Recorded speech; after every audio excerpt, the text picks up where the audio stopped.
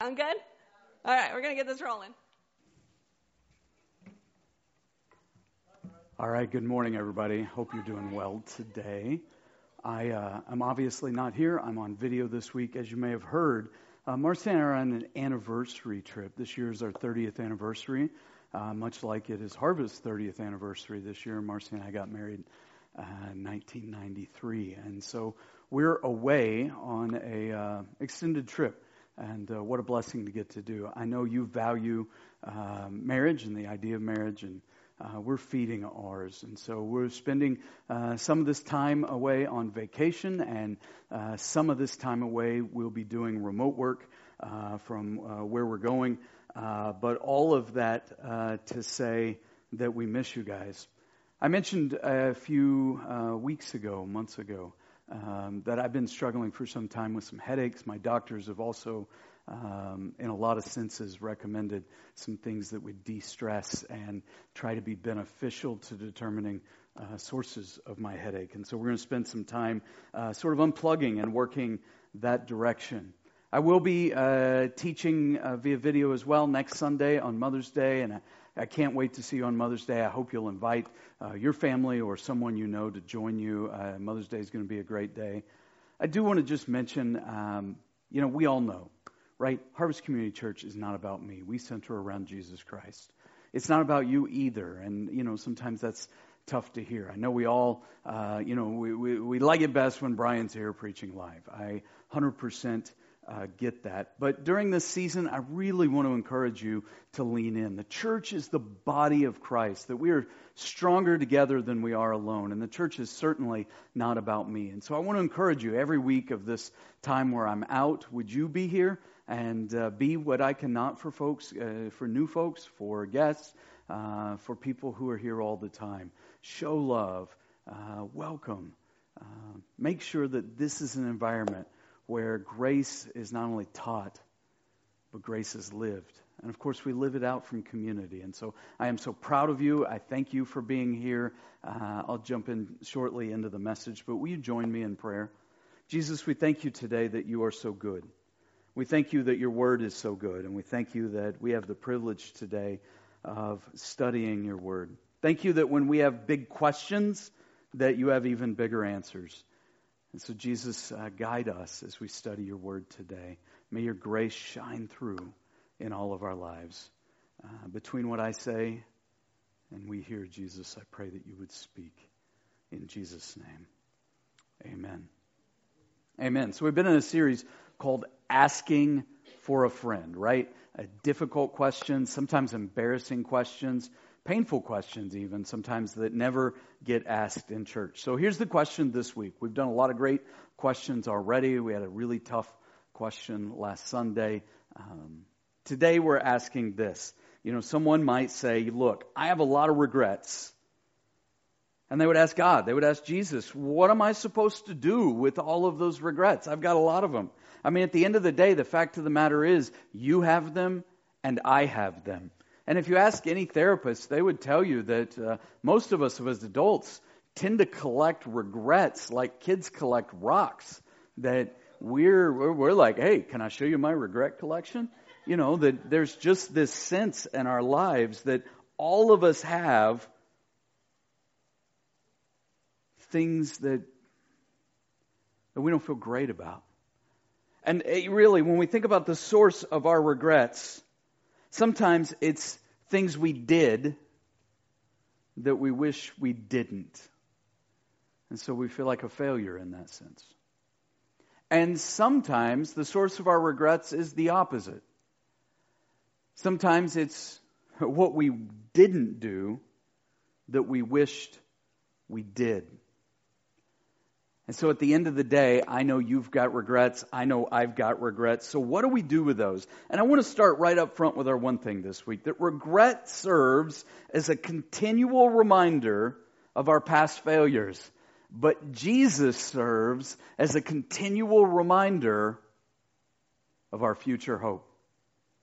And I want you to really hang your soul on that today as we think about grace and as we process and unpack our regrets and what to do with them. Again, the one thing, regret serves as a continual reminder of our past failures.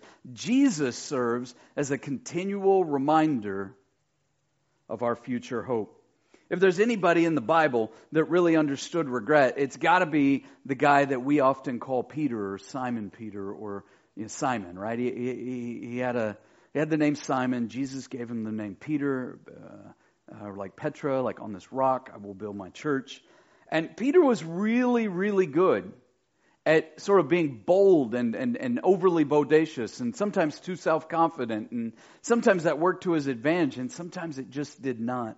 And there was a time not long before the crucifixion when Jesus was telling the disciples that they would be scattered, that they would run. In fact, it's in Mark chapter 14. Jesus said, "You will all fall away, for it's written, I'll strike the shepherd and the sheep will be scattered. And after I have risen, I will go ahead of you into Galilee." And he had warned them of all this. And Peter declared, even if all fall away, if everybody else falls away, I will not. And Jesus said, "I tell you the truth, Peter, today, yes, tonight, before the rooster crows twice, you will disown me 3 times. And Peter insisted emphatically, "Even if I have to die with you, I will never disown you." And everybody else said, "Yeah, same. Yeah, if we have to die with you, we will not disown you." Luke 22 picks up that same story. This was how Peter replied there, right? He said, "Lord, I am ready to go with you to prison and death." Jesus, of course, said, "Peter, before the rooster crows today, you'll deny 3 times that you know me." Later, Luke 22, verse 54, then seizing Jesus, those who arrested Jesus, led him away and took him to the house of the high priest. And Peter followed at a distance. So we're moments before the trials that then lead to the crucifixion of Jesus. All of this is in the same night/overnight/next day. Seizing him, they led him away. They took him to the house of the high priest. Peter followed at a distance. But when they had kindled a fire in the middle of a courtyard and sat down together, and this fire is said here in other places to be it's a particular kind of fire, a charcoal fire, sort of a distinct smell, if you will. When they sat down together, Peter sat down with them, the group that was following. And a servant girl seated there, saw him seated there in the firelight, and she looked closely at him and said, "This man was with him." But Peter denied it. "Woman, I don't know him." And a little later, someone else saw and said, "You are also one of them." And Peter replied, "Man, I am not." And about an hour later, and so think about how Peter's feeling at this point. Jesus told him this would happen. Peter said, "I will never ever do this." Now he's done it twice. Jesus said it would happen 3 times. About an hour later, another man asserted, or someone asserted, "Certainly this fellow was with him, for he is a Galilean." Peter replied, "Man, I don't know what you're talking about." And just as he was speaking, the rooster crowed. And the Lord turned and looked straight at Peter. So somehow they're bringing Jesus by in this moment. And Jesus looked straight at Peter. And Peter remembered the word the Lord had spoken to him. "Before the rooster crows today, you'll disown me 3 times. And Peter went outside and he wept bitterly. I don't know about you, but I read this story and I think I identify with Peter. Like there's things in my life that I've regretted, things probably in your life that you've regretted. And Peter bragged that he would never deny Jesus. Peter denied Jesus. Peter's now watching his own humiliation in slow motion. He's weeping. I bragged, I denied.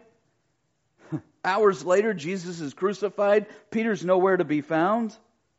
I mean, by the time Jesus is crucified, buried, and resurrected, Peter feels like a complete failure. And I think as a leader, he probably felt like a disappointment to Jesus. And you just think about it. These guys have been devastated, not just Peter, but all of them. And in between this story that I've just read for us and the next story I'm about to read to us, Jesus is crucified for our sins. And only John followed him to the cross along with a lot of the ladies. And Jesus dies, and Jesus is buried, and on the third day, Jesus is resurrected.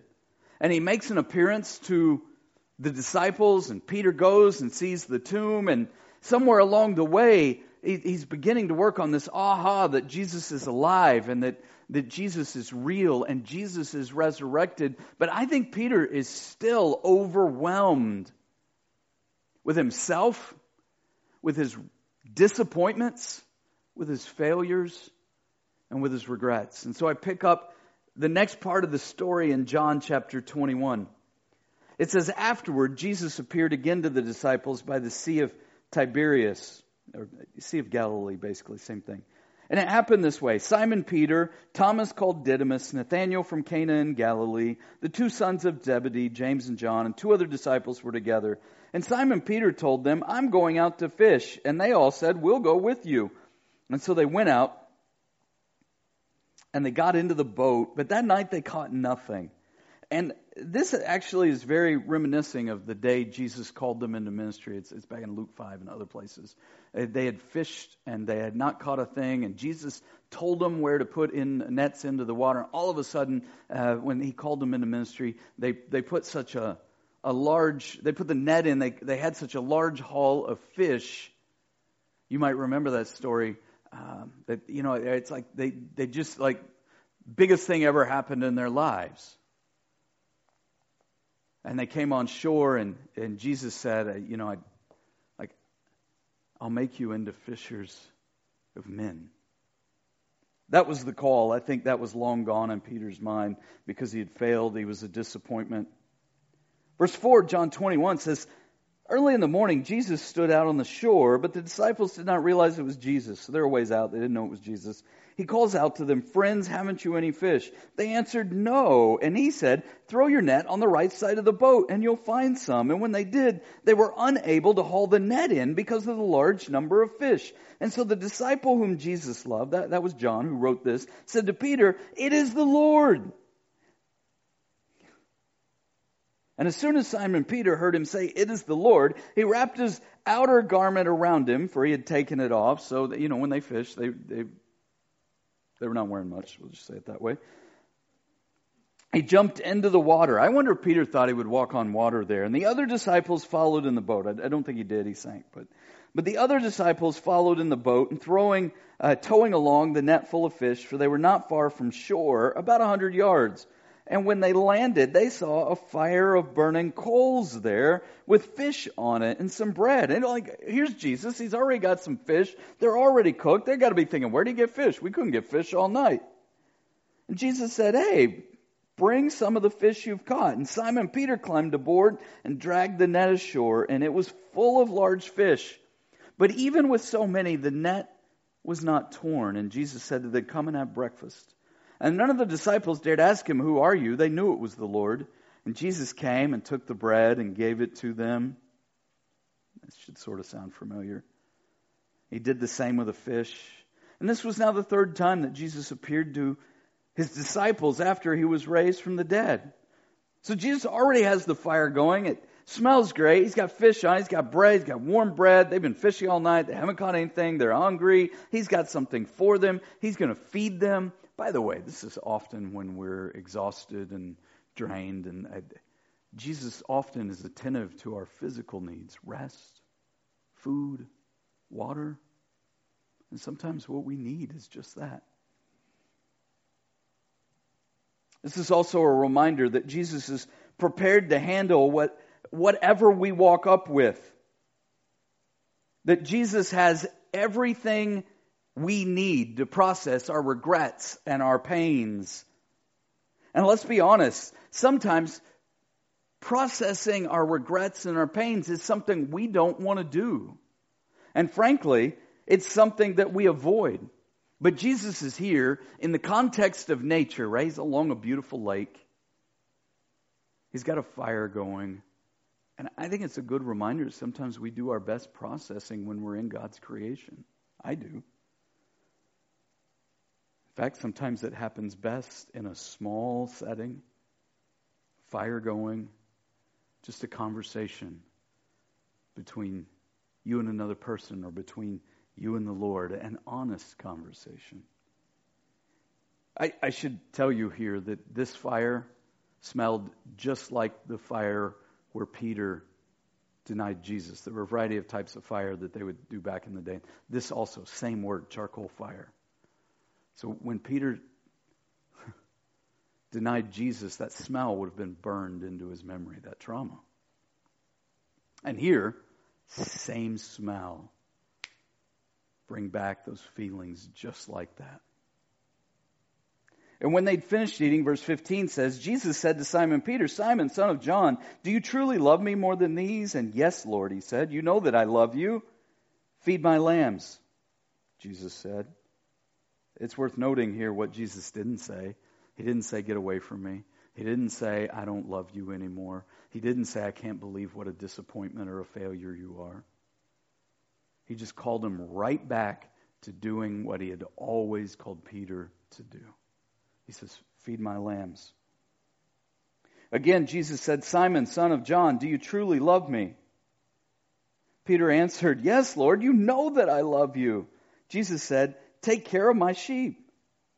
The third time, Jesus said to him, Simon, son of John, do you love me? It says Peter was hurt because Jesus asked him the third time, do you love me? 3 times, just like the 3 times that he denied knowing Jesus. This was a clear, intentional thing on Jesus' part to 3 times have him revisit with a lot of honesty how he really felt about Jesus. Peter said, Lord, you know all things. You know that I love you.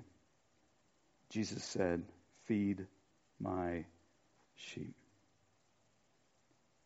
You know, when you have an honest conversation with Jesus, it often goes just like this. More graceful than we'd expect, more hopeful than we expect, more purposeful than we'd expect. We imagine the worst case scenario in those conversations. It's like when I was a kid, I remember like when I was busted and I was in trouble, and it's like wait till dad comes home or some moment like that where I had to wait, and that anticipation was so difficult and so painful. How does Jesus respond when I've failed? And how should I respond when I've got regret? That's what I really want to go after in the time we have left today. I want to work back through the story. How does Jesus respond when I have regrets, when I've failed, when I feel like I have disappointed God? Number 1, when we're overwhelmed with our failures and regrets, just take note, we hide and Jesus seeks. Right? Peter was on the run. He had gone back to his old way of life. He was back to fishing. He'd taken a lot of the disciples with him. A lot of them were fishermen. Jesus called them to be fishers of men. They thought that's the journey they were on. He was arrested. They denied him, or at least Peter did. Jesus was crucified. All their hopes died with him. Yes, they had seen the resurrected Jesus, but they'd gone right back to their old life. They were playing hide and seek with Jesus. And Jesus comes seeking after all of them, but Peter specifically. It reminds me a lot of Adam and Eve hiding in the garden in Genesis 3, and God looking for them, and God coming back after them. And the reality is, when we're overwhelmed with our failures, we hide, but Jesus seeks. Number 2, how does Jesus respond? Jesus will never give up on me. Never, ever, ever. He died for my sins. Why would he give up on me if he was willing to lay down his life for me? Even though I give up on God, with doubt and with other struggles, with some regularity, Jesus' grip on my life is stronger than my grip on him. And the regrets in our lives serve as a reminder of all we've done wrong. But Jesus wants us to focus on his reminders. The when I first called you, the when I said this is my body that is broken for you, that the fact that he was broken on that cross so that you and I wouldn't stay broken, that the entire reason he died is our redemption. He wants us to remember all of the miracles in our lives. He wants us to remember all of the times we've walked together. And so Jesus seeks after Peter. He won't let Peter give up on him. He's basically saying, Peter, a moment of failure does not define our walk together. A moment of failure, Peter, does not define my relationship with you. And that would be true for all of us as well. Jesus won't give up on me. Number 3, Jesus won't let me give up on him. Peter's hiding, Jesus is seeking. Salvation is ultimately about the grip of God on my life, and perseverance works just this way. But you and I, we always think like, I'm not good enough, or I don't know enough. And Jesus is saying, that's not the issue. The issue is my work in your life. Do you love me? Feed my sheep, feed my lambs. The issue is not whether I feel up to the task, it's whether Jesus is. And the answer is yes, Jesus wants to continue to work in my life, whether I've got regrets or not. And let's be honest, we all have them. Every single one of us has plenty of regrets. But Jesus loves us too much to let those dominate, take over, and define our lives and define our future.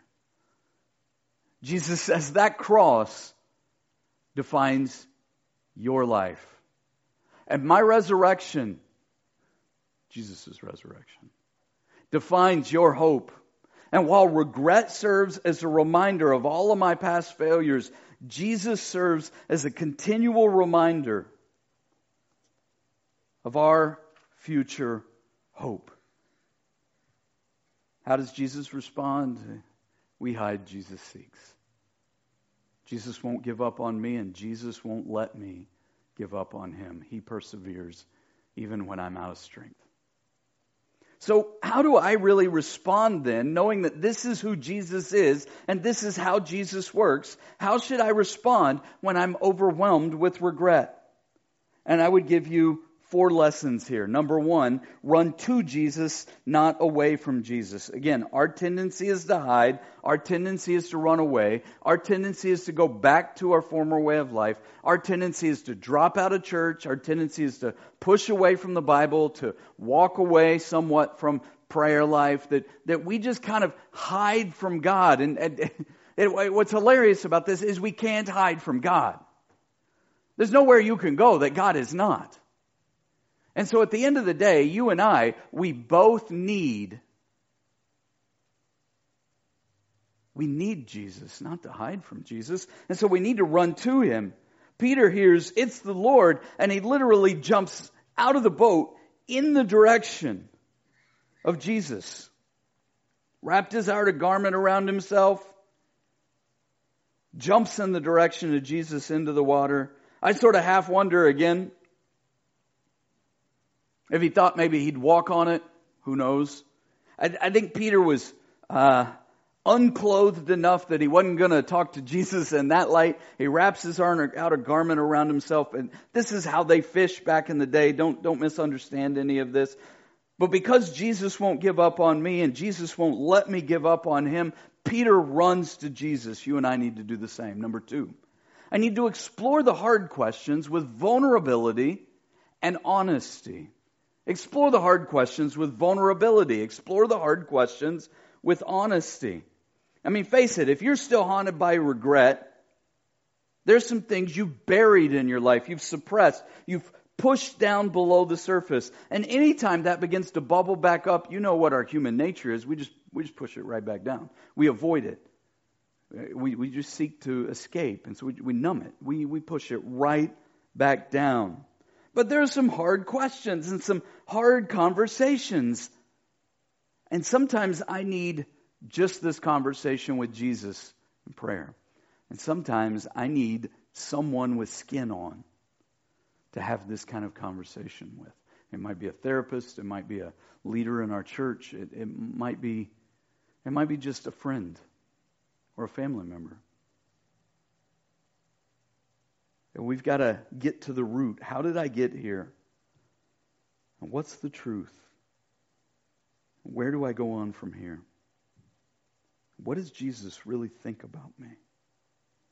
And while we're on this, I think it's worth noting here that it's good to practice good biblical conflict resolution skills along the way, right? That this is a reminder that we go to the person we have conflict with, not a whole lot of other people. And so Jesus didn't spend his time like talking with the other disciples and going, hey, you know that Peter fella, I can't believe how disappointed we all are in him, right? That Jesus is practicing what he had taught elsewhere.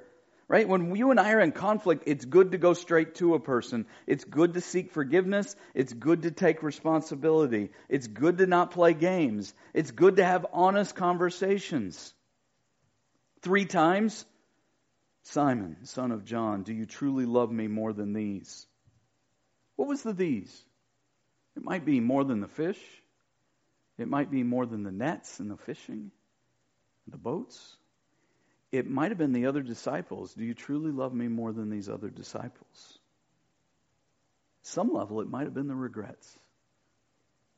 Do you truly love me more than all these regrets that you've got? And at some point, I need an honest conversation with myself about my love for Jesus.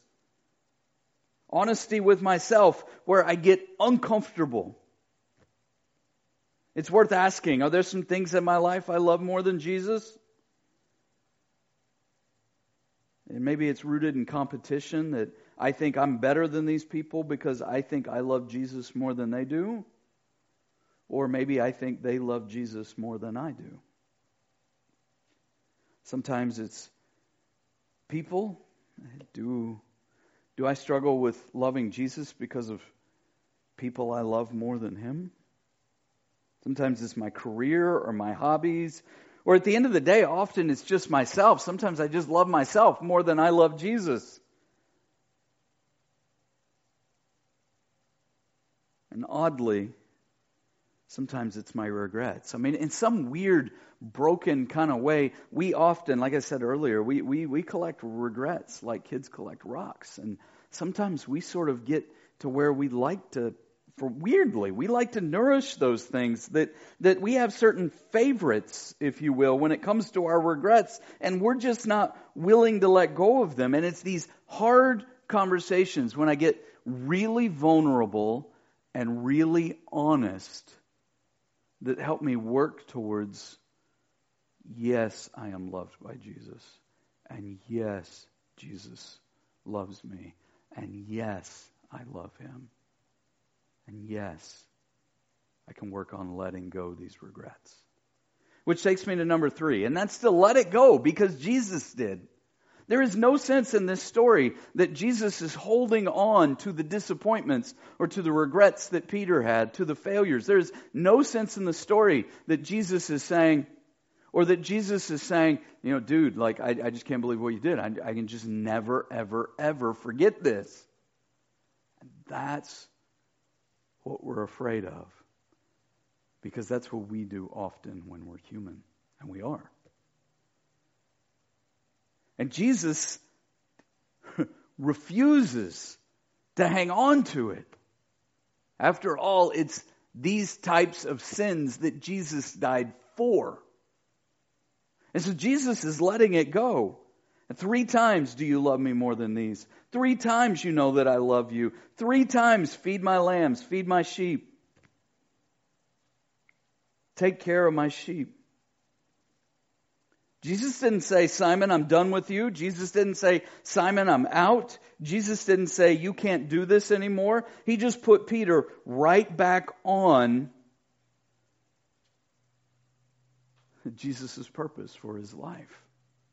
Right back to the relationship, right back to walking together, right back to being a leader among this group of apostles whom would receive the Holy Spirit and launch the church. You know, sometimes when I won't let go my regrets, Jesus already has. What I'm doing is I'm saying, when I won't let go, that the death of Jesus is not enough. I'm saying that some other price has to be paid. And along the way, you and I have to decide that there is no price I could pay that would somehow be enough.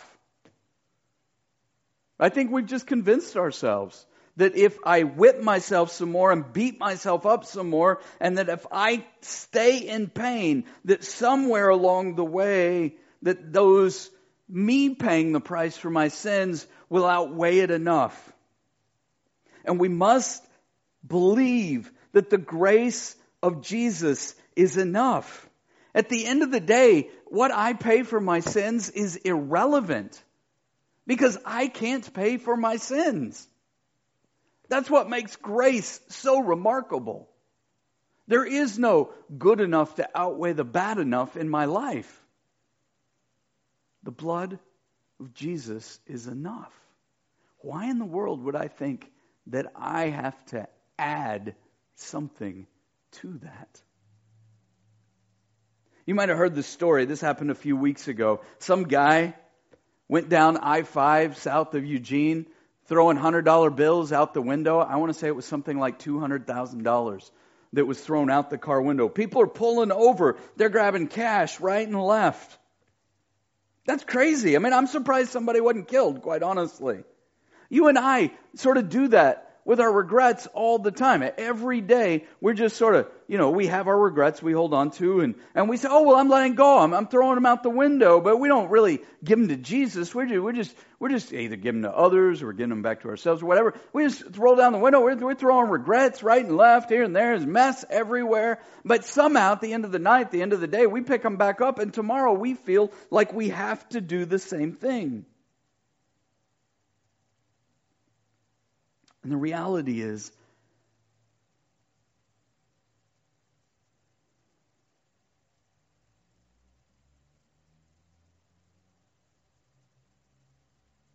my trying to pay for my sins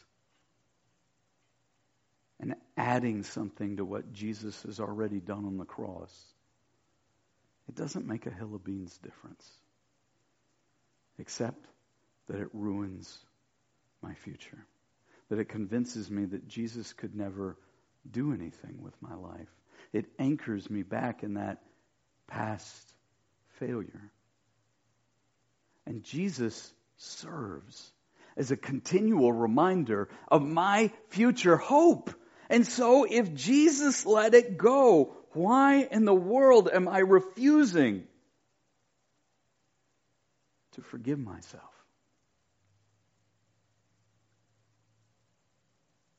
I was watching a long time ago some episode of MASH. You know that TV show from what feels like ages ago. And there was this story with Hawkeye, and they were talking about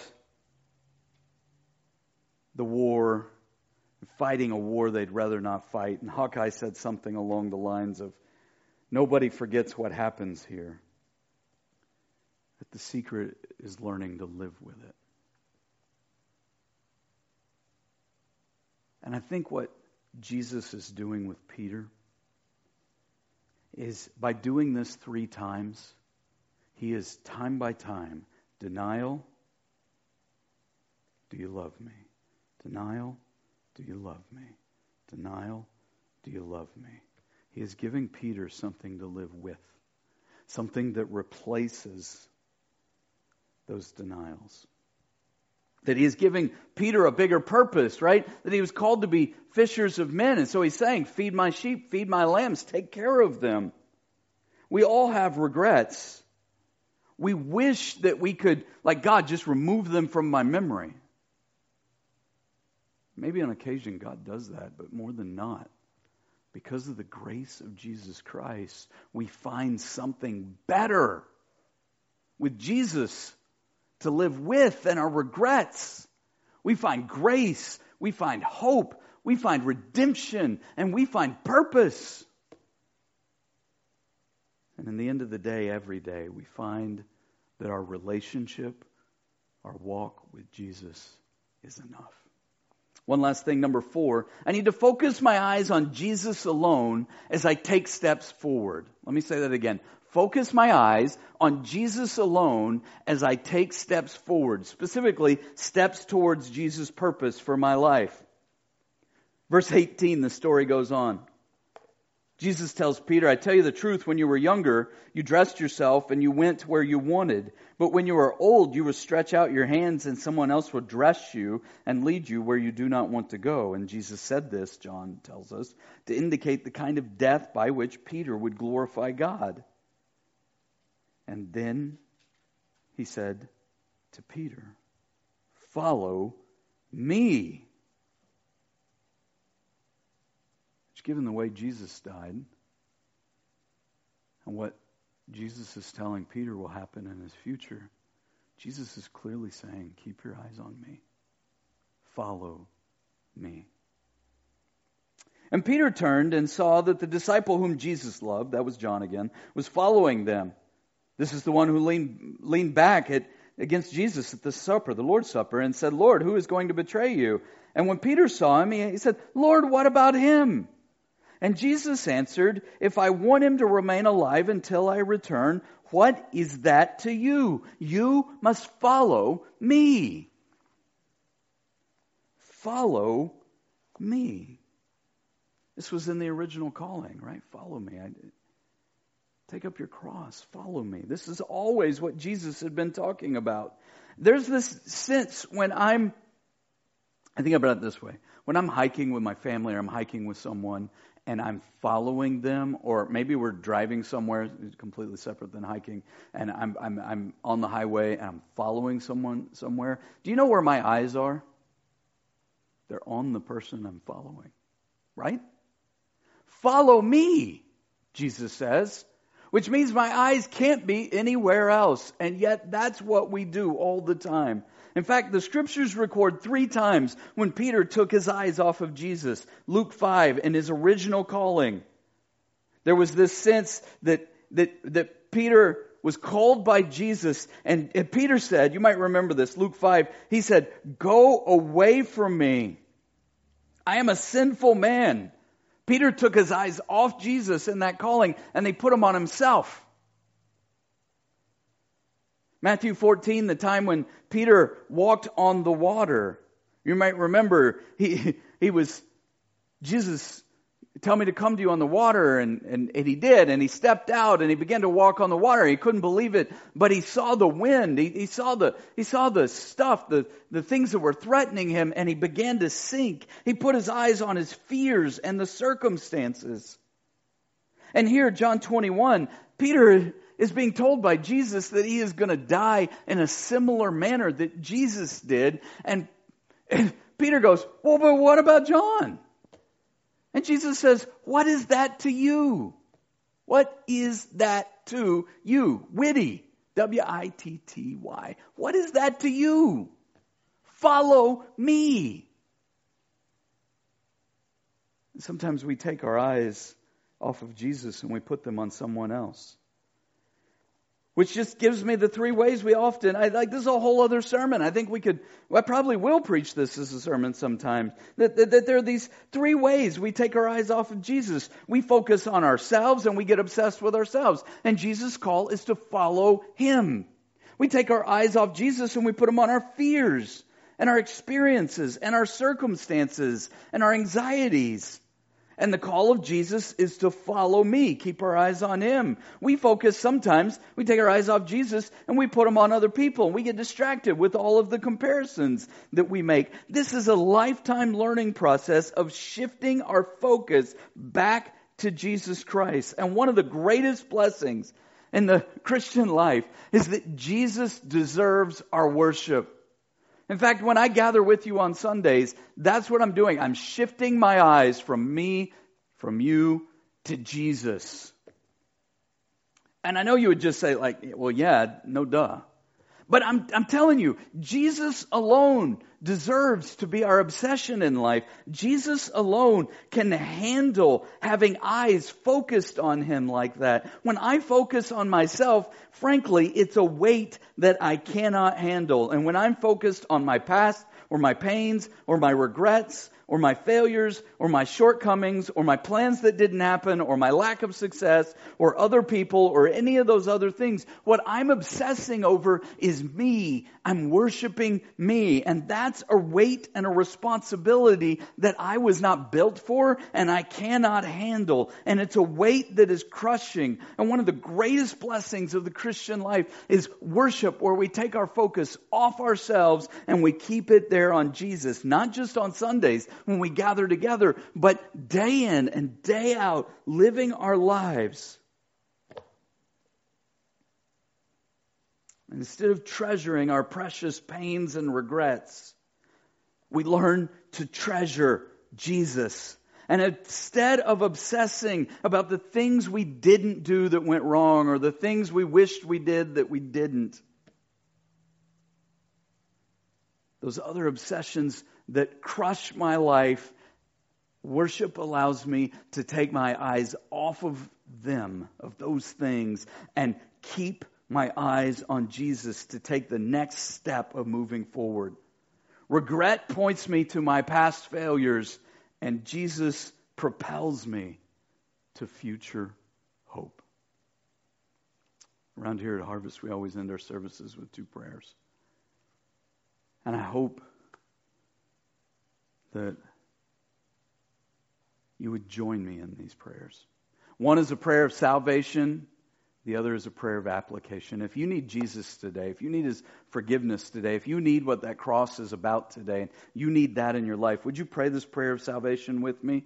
Dear Jesus, I know I fall short, and I confess that I sin often. And so, Jesus, I take my eyes off me, and I put them on you. And I hear your call to follow you. So I believe that you died on the cross for my sins. And I believe that it's possible to follow you because you're alive. So Jesus, take over my life and be my God and help me to follow you every single day. Help me to follow you, Jesus. I pray in your name. Amen. If that's you, and you prayed to follow Jesus for the very first time, man, I'd love for you to tell someone. You can tell us on a communication card. Although I'll be out for a bit, you can email me or the rest of the staff. I'm Brian, B-R-I-A-N, at harvestchurcheugene.com. You can always email admin, A-D-M-I-N, at harvestchurcheugene.com, or Julie or one of our other staff members, Rachel as well. We would love, love, love to know that you've chosen to become a follower of Jesus Christ. We'd love to celebrate that. Again, even if you're online, we'd love to know. Please, please, let us know, let someone know. Those of us that have prayed like that, maybe prayed that or a similar prayer a number of years or even decades ago, still need this message applied to our lives. So would you pray, maybe even join me in praying out loud this prayer of discipleship, this prayer of application. Dear Jesus, I'm confessing that I also have a lot of regrets that I don't know how to let go of. And so I'm running to you.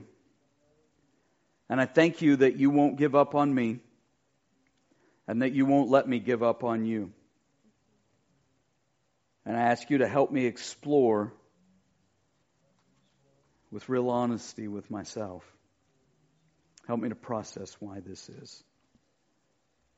And thank you that you have forgiven me. And because that's enough, help me to forgive myself and others. Jesus, give me the strength to keep my eyes on you